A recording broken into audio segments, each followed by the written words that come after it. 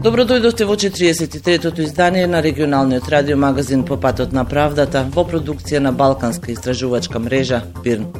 Моето име е Емисија и со вас ќе бидам во следните 10 минути. Во овомесечната емисија говориме за причините зошто Србија е против барањето за отворање на тајните досиеја од војната во 90-тите. Истражувавме зошто лидерите на босанските Срби инсистираат на одржување на контроверзниот референдум со кој се доведуваат во прашање надлежностите на државното правосудство. Од Хрватска прилог кој говори за улогата што и денес во политиката на Хрватска ја имаат војните злосторници.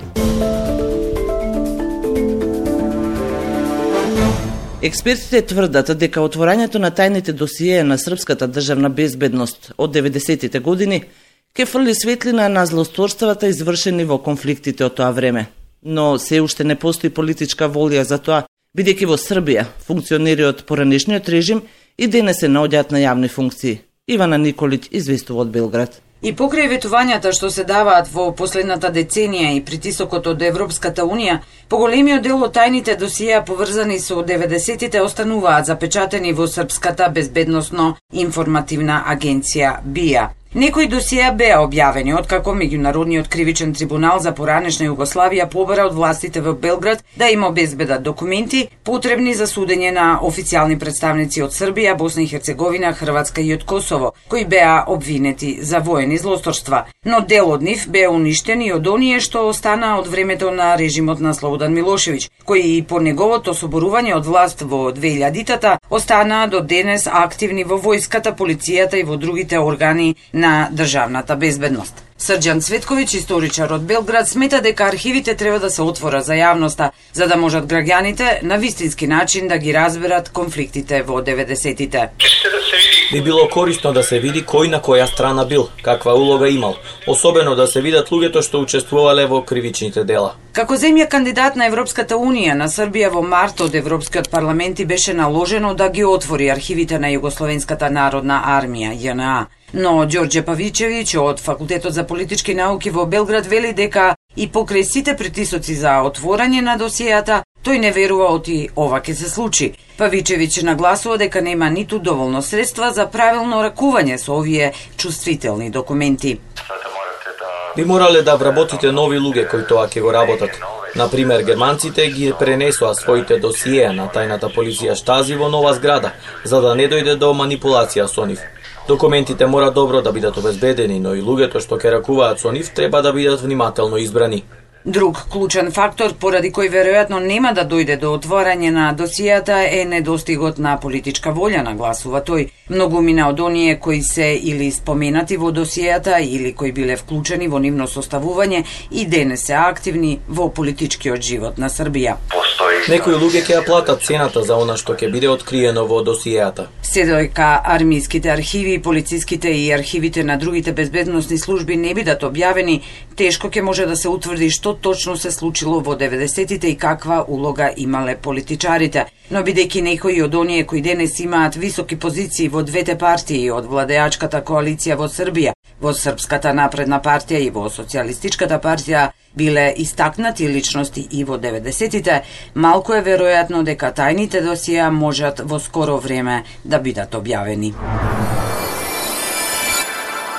Потенцијално дестабилизирачкиот референдум што го најави Република Српска за оспорување на надлежностите на судската власт на државно ниво поради наводена пристрасност во предметите на војни злосторства насочена против србите, во изминатите неколку месеци е доминантна вест во Босна и Херцеговина. Ентитетот на босанските Срби во Босна и Херцеговина, Република Српска, планира да организира референдум за преиспитување на надлежностите на канцеларијата на високиот представник и на судските власти на државно ниво, поради нејзината наводна пристрасност.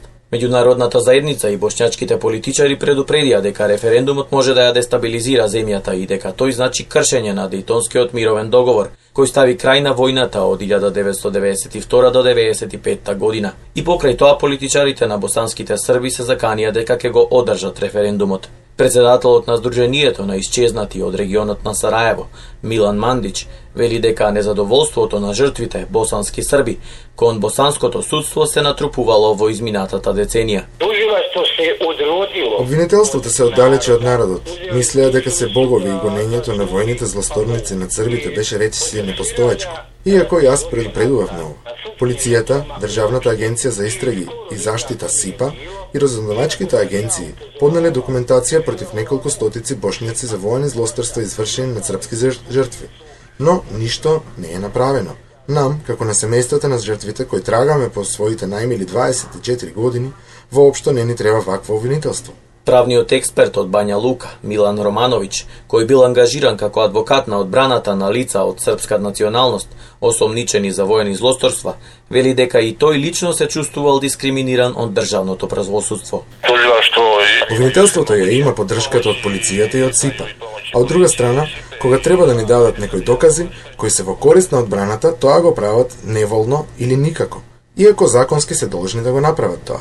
Во одлуката за одржување на референдум, парламентот на босанските срби вели дека државното правосудство е премногу скапо, дека обвинува само срби за геноцид и злосторства против човештвото, дека ги дискриминира српските жртви.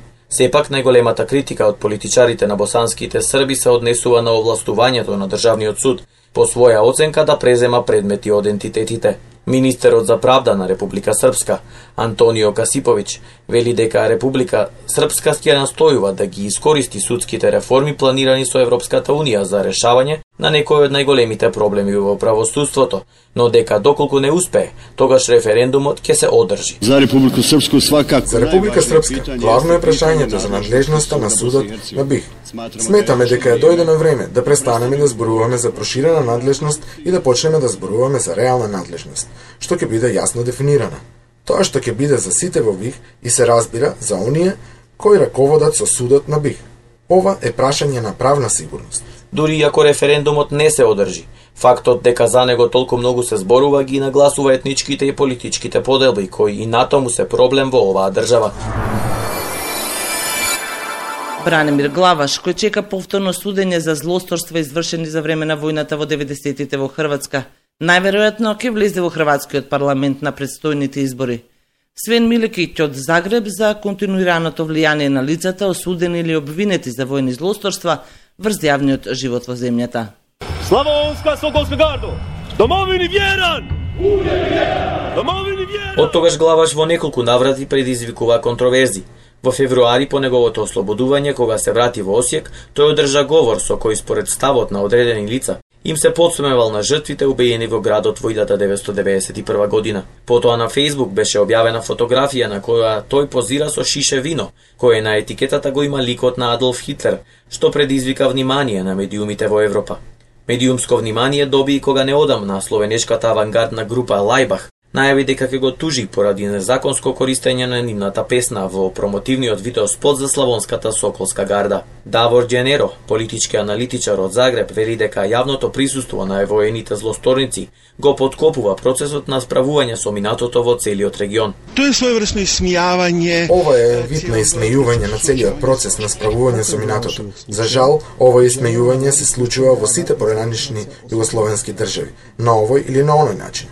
Покрај случајот Главаш, Џенеро го спомнува и ослободувањето на воените злосторници осудени пред Хашкиот трибунал, како што се воениот лидер на босанските Хрвати, Дарио Кордиќ, и воениот лидер на босанските Срби, Билјана Плавшиќ. Догаѓа се то... Овие лица ја отслужиле или целата казна, или 2/3 од казната, и после тоа тие мислат дека се целосно рехабилитирани, дека одговорноста за учество во воените злосторства не важи за нив и тие се однесуваат како тоа да е така. Според Џенеро, случаите како овој докажуваат дека овие општества во кои им се дава јавна поддршка на војните злосторници и кои се дури и подготвени да гласаат за нив како политички лидери, не се во можност да ја разберат магнитудата и последиците на злосторствата извршени во нивно име. Останува да се види дали тоа ќе се случи и со Главаш, кој се чини дека ќе продолжи да биде во центарот на контроверзите и откако ќе влезе во парламентот.